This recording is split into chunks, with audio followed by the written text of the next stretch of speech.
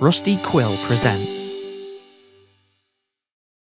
Hello, this is IMS, the author of the program audio series. Every episode of the program is a standalone story set in the same world, but they all differ in form and feel, so don't hesitate to skip around. The show is brought to you for free because it's supported by advertising. You can get the ad-free version and bonus episodes by becoming a patron or subscribing to the show on Apple Podcasts. The program comes for us all. What you are about to hear is an episode of a radio show called Heroes of the Programme. Immensely popular during its heyday, it's a prime example of propaganda representative of the entire era.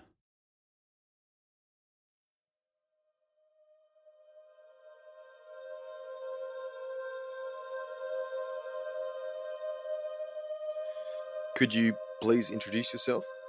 My name is Viktor Ivanovich, and I'm one of the last remaining heroes of the program.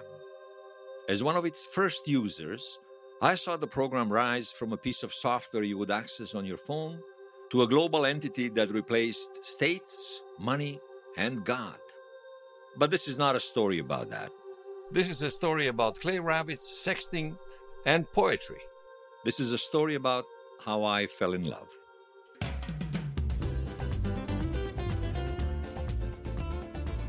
Hello and welcome to the program. Our guest today is a living legend, the emphasis being on living, as all our heroes are legends, but not all of them are still alive. One of them is Viktor Ivanovich, who half a century ago answered the program's call and earned the highest achievement. However, Hero Ivanovich, or Victor as he prefers to be called, is a simple man. He has given almost no interviews since he was awarded, preferring to live far away from the public gaze with his wife Marta. Marta. My Marta. I remember our last anniversary. We lit the candles in the room just like we did every other year. It was sort of a ritual, to set the mood. And I'm sure you understand. I don't need to explain. But I guess that year, the number of candles triggered the fire alarm. So fire alarm went off, alerting the whole neighborhood that two 75-year-olds were having sex. Even the alarm was trying to tell us it's time to call it quits. That's hilarious. That was our last anniversary. A few weeks later, she died in her sleep. They said stroke. I'm so sorry to hear that. Don't be. I'm not. I'm grateful for every minute I got to spend with her. There are things in my life that I regret, but not a single one. Not a single one involves Marta in any way. Well, you touched on an interesting topic just now, regret. You are here with us precisely because you wish to discuss regret. That's correct. I'm here to tell you about a summer half a century ago. It was the summer the program appeared, but it was not the program and the global revolution that followed that affected me most that summer. It wasn't. Oh, no. You see, that was also the summer that I met Angelica. And what's the global revolution compared to a woman? So, tell us about her. The first time I saw Angelica was on a service that was then very popular. It was called the Facebook. It was sort of a precursor to the program, and it was also a network of people. Oh, really? How interesting. Yeah, I've got to admit, I've never heard of this service. You haven't really missed much. The Facebook was really basic. You'd mostly send your friends stickers and funny videos. I know it sounds dumb, but I was definitely spending too much time on that service. Too much time. Well, that couldn't be all that you were doing at this time. What else were you involved in? I got a degree in art history a couple of years back, and I was still living with my parents, as most of my friends did. Remember, that was still the time where people had to buy a place to live, so I didn't have a lot of options, not in a country like mine. Which country was that? It was called Bosnia and Herzegovina.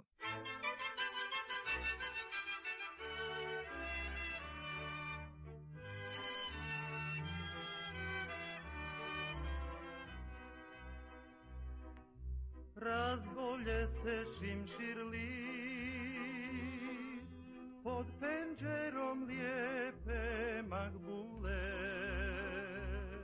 Bosnia was not a country you would choose to be born in, believe me. So, what can you tell us about Bosnia? The best you could say about Bosnia is that there were countries that were worse. Which doesn't say really much. The world before the program was not a nice place, especially if you didn't have a lot of money. So, can you tell us, how is the money different from the credits we use today? The problem with money was that it wasn't in any way connected with the person spending it. You did not have to prove that you are a well-intending, respected individual to use money. Yet, you could use it to buy influence and favor, just like you could purchase sugar water. Yeah, that sounds like a system with great potential for abuse. Yeah, I guess looking back, it's fairly obvious. So, in order to get money, I worked part-time in a call center of a telecom. This is where young people had a job to answer old people's questions. I was sitting at the computer all day in a room that took the whole floor. This type of office they called a open space, but I don't know how you can call it open space. It didn't have a single window. Really? It had no windows? None. I think the idea was to make the employees lose the concept of time. The job was not only squeezing my soul, but it wasn't even earning me the damn money, which explains why I was still living in my parents' basement.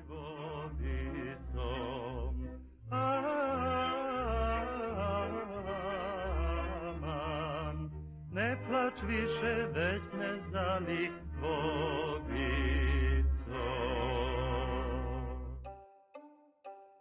Was Angelica also working here? In the windowless box. No. That's not where I met her. She was traveling all over the world, trying to find herself and trying to figure out what to do with her life.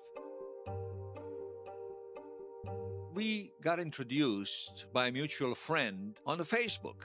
You see, before the serendipity feature, concept of stranger was very much alive. And the only thing you knew about someone is what they decided to post about themselves. So what I knew about her is that she was 27, that she worked for a startup company, and that her self-professed superpower was always picking the best photo filter for the Instagraph. The Instagraph? That was another online service. Its purpose was to show off. And this was around the time the program first appeared, right? Actually, the program was already around, at least in the basic form. People were accessing software on their phones. You could interact with it by touching the glass screen. It's hard to imagine it now, but original program was just like that. So the program was around, but it wasn't yet popular? Oh, it was very popular. Everyone who tried it loved it. It's just that not everybody knew about it yet. I remember I was the first person who told Angelica about it, and that was unusual, as it was always the other way around. Something would appear in the West, and much later it would arrive to Eastern Europe. To tell you the truth, the whole economic system was a mystery to me. How was it possible that someone in Bosnia, for example, would get 4 times less money than someone doing the same job in Germany? Of course, today, we know that the whole system was rigged. But back then, it just didn't make sense. So yeah, why did the people put up with it? Because we were entertained all the time. In fact, this is probably why Angelica hasn't heard of the program before coming to Bosnia. The West was just too busy watching the Netflix. Watching what? Never mind, forget it.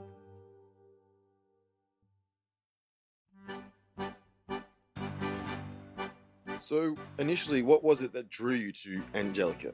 Oh, she was bright as a day in May. I remember when we started messaging, I asked her all the standard questions like, do you have a happy childhood? What's going to be written on your tombstone? Or how old were you when you lost virginity?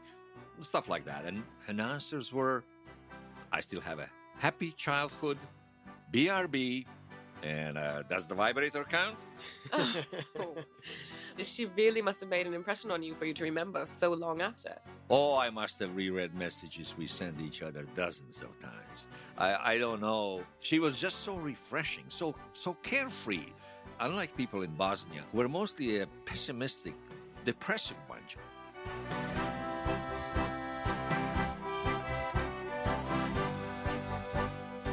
We just had a great connection. And she could surprise me. I remember showing her my dog, John Bone and Jovi, expecting her to melt. But you know what she said? She told me how once she had a rabbit that committed suicide. She was not a fan of animals, and she didn't pretend to be. Same things with kids. She didn't have the slightest amount of maternal instinct and kept insisting she will never have children. She did later admit that John Bon Jovi was cute, but I suspect that by the time she already thought the owner was cute as well. So.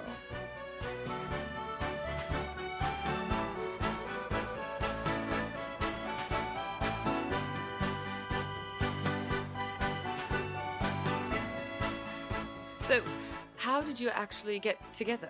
The night she arrived to Bosnia, there was a concert. I told her I could get her in for free. It was a free concert, but she didn't know that. There was not even a cover charge. Once we got in, I even had her buy me a drink to repay me, you know. Now, we had a few beers and talked a bit more and so on. And then at one point she asked if I'm always that arrogant and irresistible. And I told her I'm neither of these things, and asked her if she was always that charming and witty. I knew that I was unlikely to say anything as witty anytime soon, so I kissed her there and then. Wow, that's pretty bold. I wish I had the guts to do that. So, did you become a couple after that? Yeah, we were together since day one. 2 adults acting like teenagers. So I still had an artistic streak back then, so I made her a clay rabbit and put it on a necklace. I think I told her something about this being her second chance as a rabbit owner and something like that.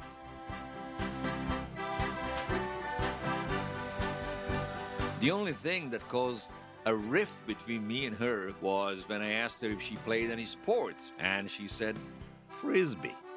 Apparently she played something called Ultimate Frisbee, and she kept insisting that's a sport. And I remember thinking to myself, Victor, that girl's an idiot.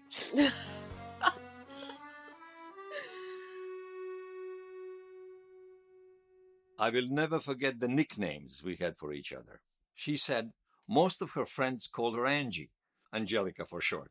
So I said, why stop there? Why not shorten it to 2 letters? NG. We used to joke that it sounds like a rapper's name, Nefarious NG or something like that. But don't worry, my nickname was even worse. There's this traditional Bosnian recipe called the baklava. Angelica, of course, loved it. And she said that there's only one thing that's sweeter than baklava in the universe, me. So that's how she called me.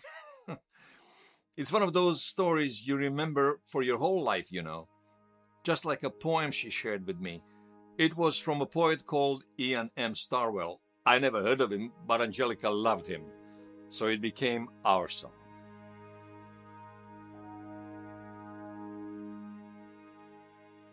Here, in this poor land, where soil is hard and winter's cold, a boy takes a girl's hand, one last time for his to hold.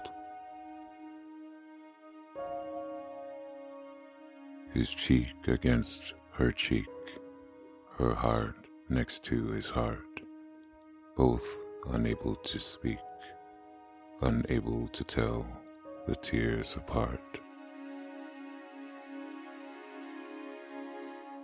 In front of them, in the deep night, a sea shimmers under the moonlight, a sea that dictates their fates, a sea that separates. A ship will come with the coming of day, taking men on a trip in one way, to a land far away from the old, where the soil's not as hard and winter's less cold. There's nothing to rejoice, but the girl must stay strong, so she commands her voice and sings their song. I love you so very so very much, you know. It will lead to tears, you know. It's a love as such, you know.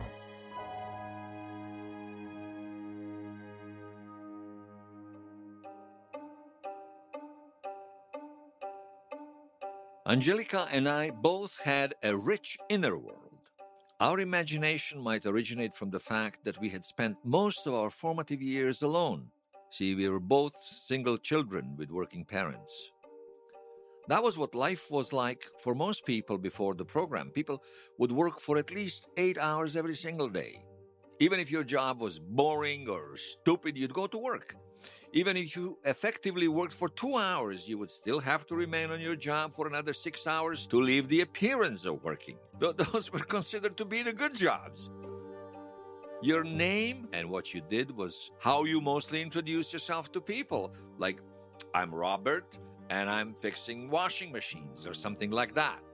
This was before every job got broken down into simple gigs. Can you tell us a bit more about the early days of job automation? The program in the beginning had only one feature: finding gigs through the job market. Most jobs were on farms. You'd pick a gig and get very specific instructions what to do. For example, if you had to pick 14 bulbs, you were not simply told to take 14 bulbs. You were instructed to take 5 bulbs, then 5 more bulbs, and then finally another 4 bulbs. This was done in order to minimize mistakes. Whoever was giving out these instructions obviously didn't have a lot of faith in other people. Once you completed a gig, you take a selfie. A selfie? Yeah. You're kind of young and you never heard of selfies. A selfie was basically a photo of yourselves that you've taken yourself. You would use selfies to prove that you completed the gig. What are some of the other gigs that you could pick up in the beginning? I presume office jobs were still not available? Very few of them.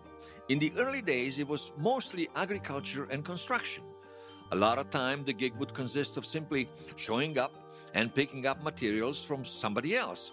You know, sand, cement, tar, stuff like that. You never really knew where it was coming from or what were you building for that matter. In fact, you'd rarely work on the same construction site. One day, you'd be mixing concrete at one project. The next day, you'd be shoveling the other. More qualified workers would perform supervising gigs. I don't know how many credits they were making, but I can tell you that I was paid very well. I'd make more money in a week than my father would in a month.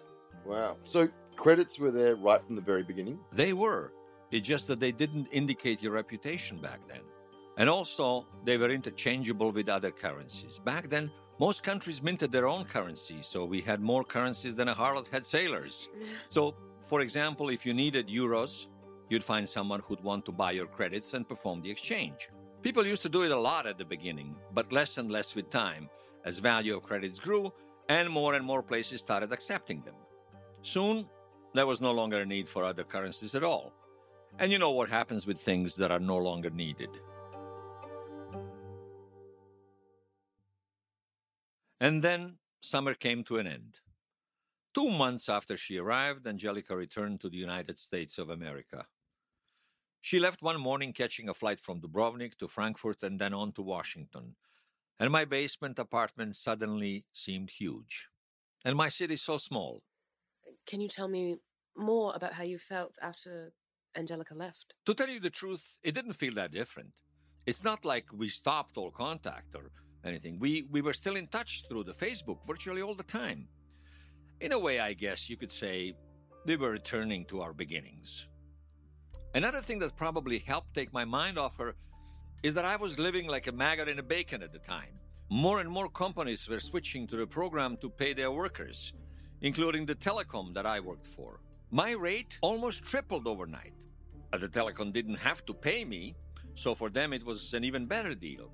All corporations were just in love with the program, and of course, why wouldn't they be? The program was now paying for half of the workforce. All my colleagues in the call center were now financed through the program. So suddenly, customer service agents were doing better than most managers. I was smug as a butcher's cat because of this, as most managers did very little actual work. So didn't anyone find this whole situation with workers being paid through the program strange? Sure they did. But what do you think the companies would do? Refuse?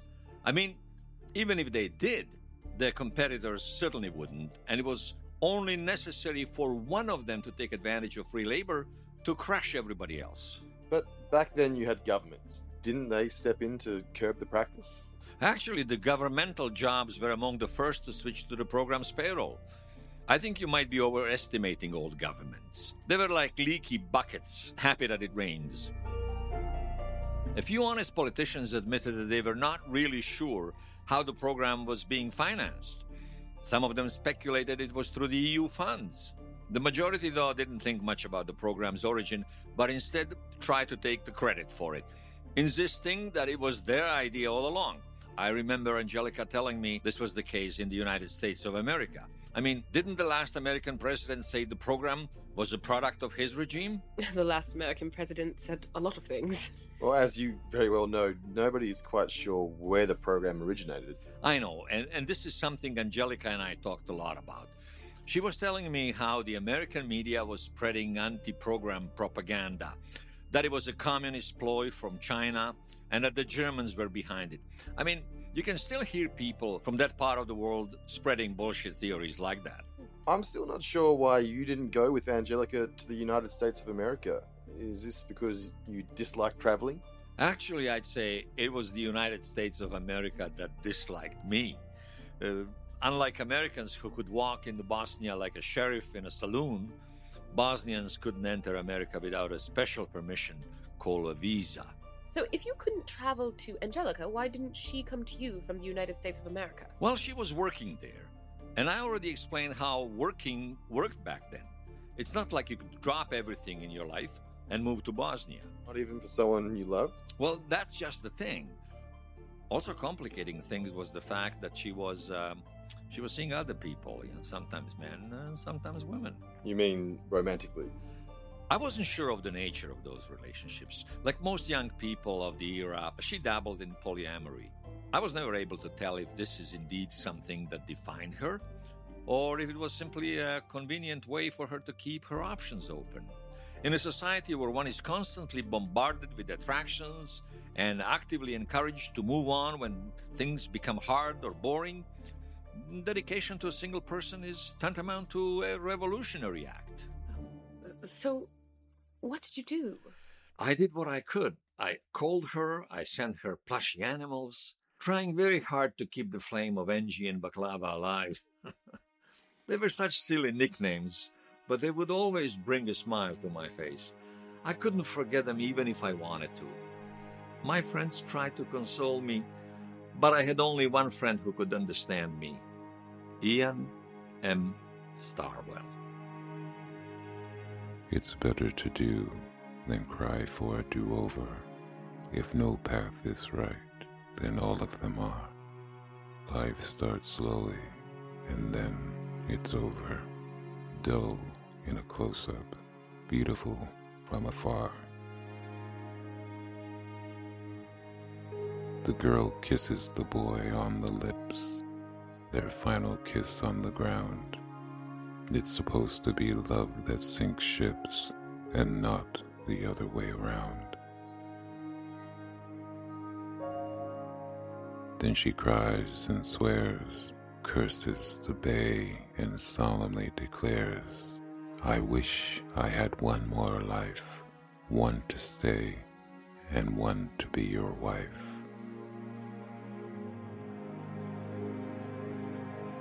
The boy fell silent.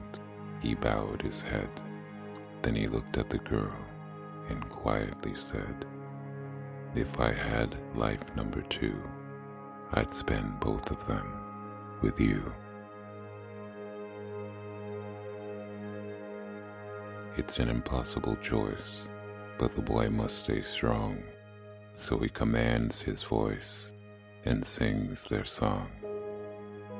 I love you so very so very, very much, you know. It will lead to tears, you know.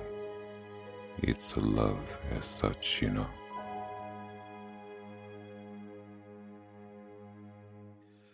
So that was my life then, working and waiting. Little did I know that my world was going to completely change, or better said, that the world is going to completely change. Can you talk to us about the night of the update? What do you remember about the system change? First thing you have to understand is that nobody had an idea what was going on these couple of days, especially during the night of the update. But I just knew something strange was happening. Remember how I told you I was still picking up the gigs for the telecom? Yeah, sure. Well, that day I was offered a gig to come and cover the night shift. However, there was something unusual. The gig paid 3 times as much as it did normally, So I quickly grabbed it without thinking and went to work late in that evening. I remember barely catching the last bus to the city center. There were 2 other guys already there when I arrived. This was the second thing that was odd, for normally one person would cover the night shift, just to keep an eye on the network and make sure everything was okay. So who are these guys? Just a couple of colleagues. Like me, they were drawn by overpriced gigs that night like flies to fire.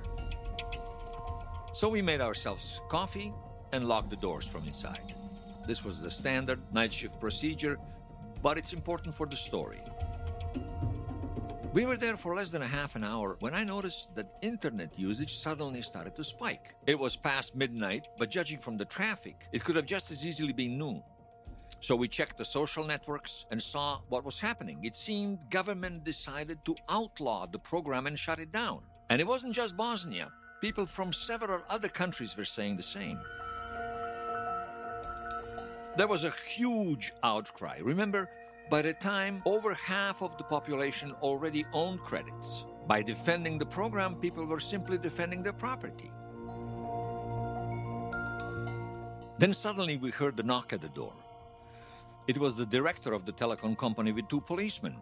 They were steaming out of all 7 orifices and demanded to be let in. They sounded like people who were accustomed to getting their way. You don't really hear that tone of voice anymore.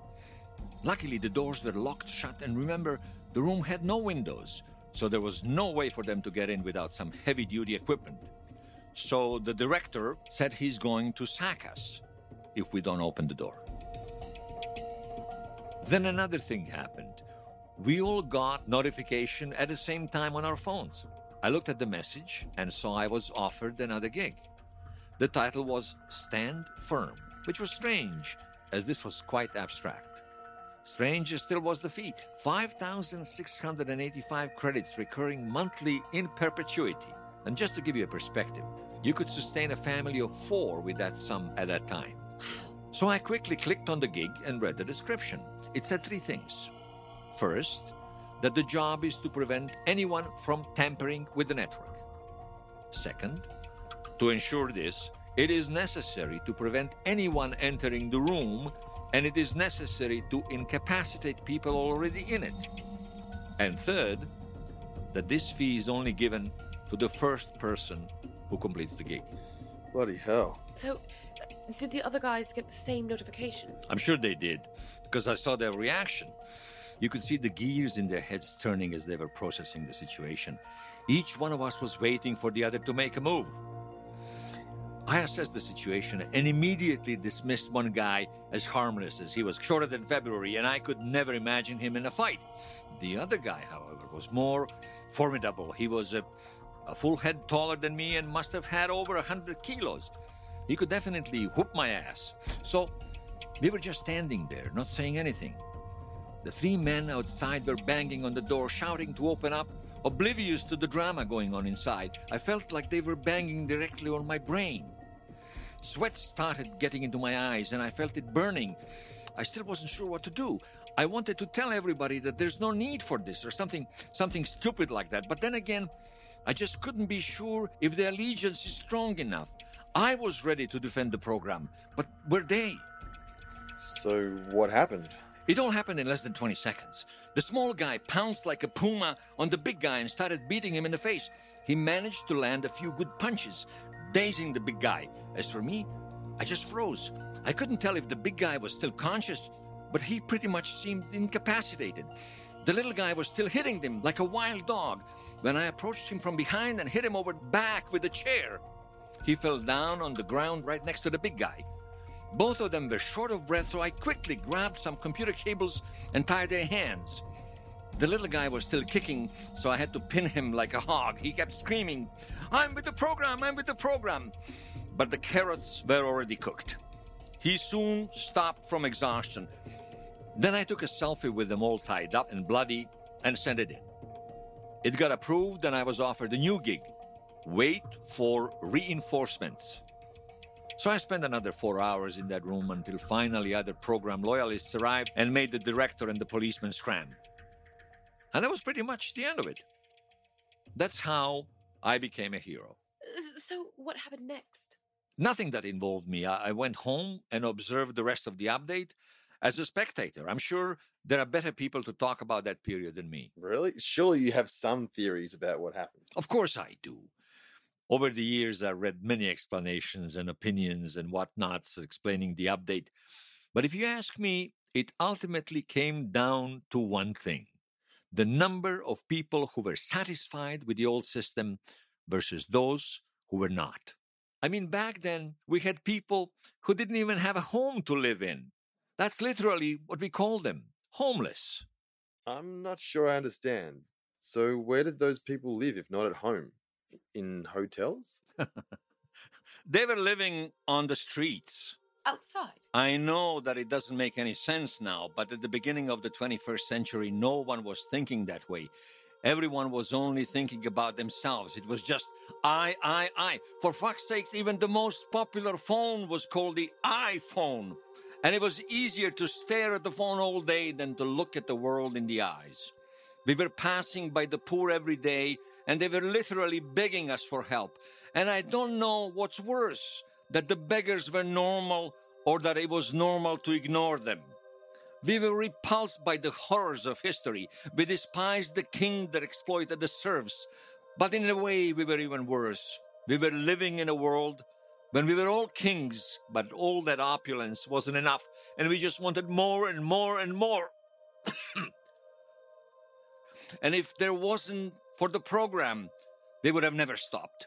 We needed it to save us from ourselves. That's a lot to take in. Now, Angelica, what about her? Did you get in contact with her? As you know, the update was much more chaotic in the United States of America. It later came to light that most of the Bosnian government collaborated with the program. In the United States of America, it was much more difficult to put all the existing institutions on the pay list. So there was a huge conflict between the program supporters and its adversaries.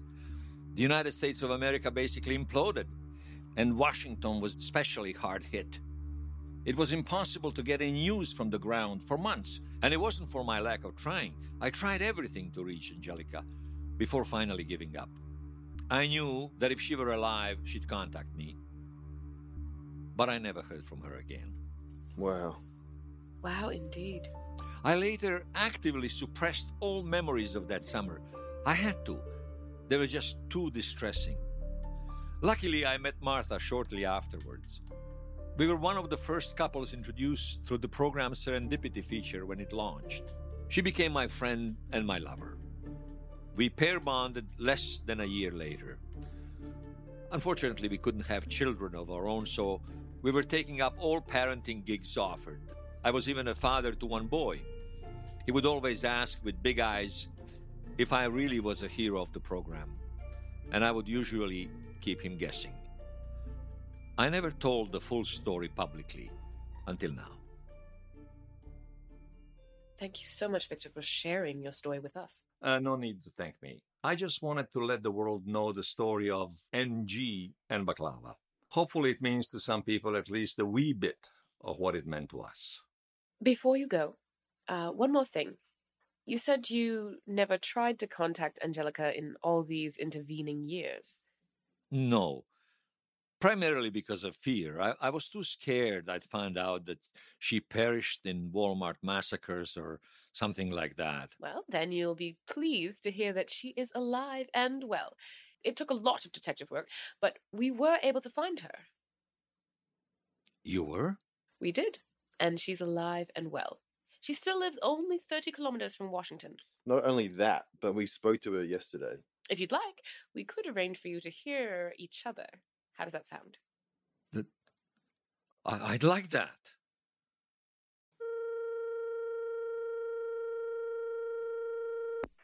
Hello? Hi, it's Victor. Hey, Angelica, it's me. do you remember me? Of course I do. I'm not senile.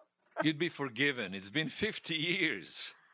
Well, better to arrive late than ugly. You could never arrive ugly. Oh, you old flirt. Are you calling me old? Because I self-identify as a teenager. A recycled teenager, perhaps. You know how they say, being old is always 10 years older than you currently are. Well, being old is not so bad when you consider the alternative. So, what happened to you? I mean, after that summer we spent together, I lost track of you. I lost track of myself. I did try to contact you, but I couldn't reach you. And I thought you just moved on. I thought that's why you never contacted me ever again. Victor, what do you want me to say? That I was thrown out from my house? That I left Washington in a bus with only a knapsack on my back? That I lived in Canada as a refugee for 2 years? I'm sorry. I didn't know. It's not a part of my life that I like to think about. I don't know what to say. You know, I still have the rabbit you made me. You do? Yeah, I had it around my neck when I fled. My kids were always fascinated with that rabbit. The kids? 2 kids, 3 grandchildren, 2 husbands. 2 husbands at the same time? Silly. I just wanted to make sure. What about you? My numbers are not that good. I was married, but she passed last year. I'm sorry. Don't be. I'm not. I'm grateful for every minute I got to spend with her. You know, there are things that I regret in my life, but not a single one. Not a single one involves Marta in any way. You're right. You are lucky. Love is rare, and it's often unreciprocated. It's good to hear you, Angie. It's good to hear you, too. I'm glad that Angie and Baklava live on. What do you mean? Baklava. Remember? It's the nicknames we had for each other. Remember how I used to call you Angie and you called me Baklava?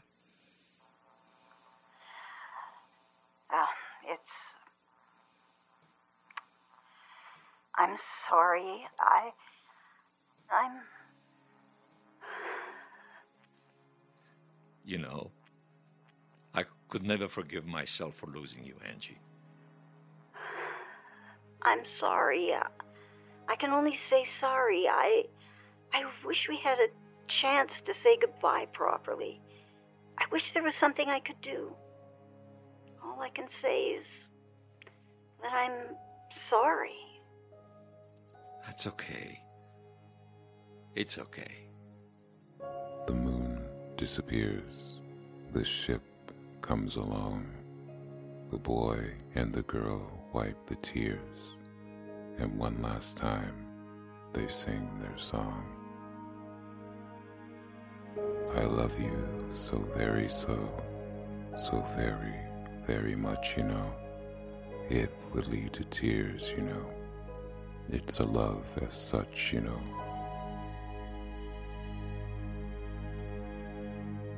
For the rest of their years, they shall hold this moment perfect.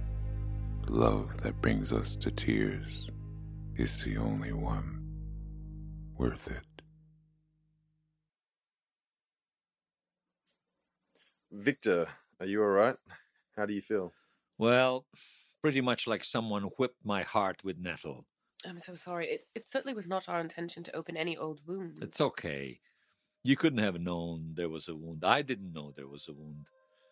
But then again, I guess that's precisely why I made myself believe Angelica was no longer alive for all these years. You see, we would rather think of a person that used to love us as dead than not loving us anymore. That's a depressing thought. I told you Bosnians aren't optimistic by nature. You probably don't know this, but when I was born, Bosnia was in the middle of a war. When I was a bit older, my parents would tell me about the massacres, about raped women, about the genocide. And as a kid, I just couldn't believe it. Not that people wouldn't do such atrocities. That I had no trouble believing. But that the rest of the world would just watch. I remember thinking I would never stand by while something like that was happening. But then I did. Victor, you don't have... I remember when Angelica descended into my life that summer. You can only imagine a free-spirited, world-traveling girl whose only care in the world is Frisbee. Compared to me, she was a space shuttle. But then the tables have turned. The program brought me and Bosnia so much coveted wealth and respect. And it was so easy to forget the other side of the equation, those who had to lose in order to equalize. Victor, don't... You ask me how I feel. I feel ashamed. Ashamed I ignored what was happening in that part of the world, and to the woman I loved. Ashamed that I did nothing at the moment she needed me the most. And then people called me a hero. Some hero I am. Victor, don't be so hard on yourself. The historians are still debating if what happened there even classifies as a war. Yeah, I mean, besides, a lot of the evidence suggests Americans were in fact the architects behind the program. Like we could know who's behind the program. We don't even know its real name. Listen, Victor. What you did was for the greater good. It was mathematically proven that the old system was simply not sustainable in the long run. If it had not been for the program, the whole ecosystem would have crumbled by now. Yeah, that's right. That's why you're a hero, Victor. Because of actions of people like you, we are living in a better world. All of us, not just a chosen few. I'm sure even Angelica understands that now. You know what? You're right. Everything makes sense now. In fact, it's completely appropriate. I am a hero, and heroes always win. Exactly. Spoken like a true hero. It's just they never get the girl.